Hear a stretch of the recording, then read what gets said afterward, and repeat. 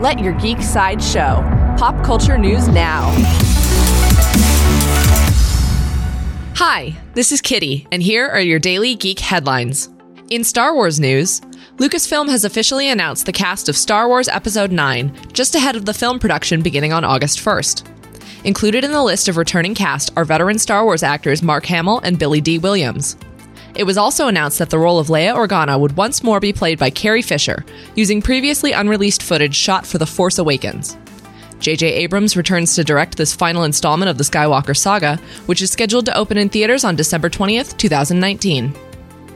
In DC movie news, according to Deadline, actors Ravi Patel and Gabriella Wilde are joining the cast of Warner Bros. Wonder Woman 1984.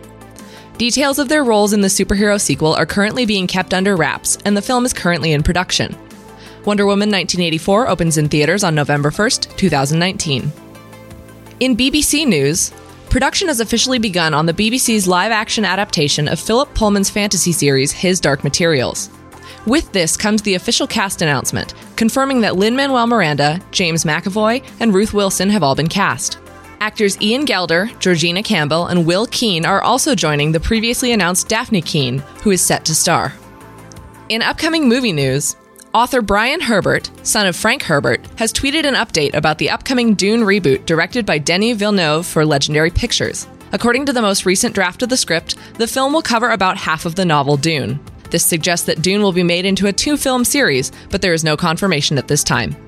In Netflix news, Netflix has announced that they are developing a dark comedy series based on the graphic novel Daybreak.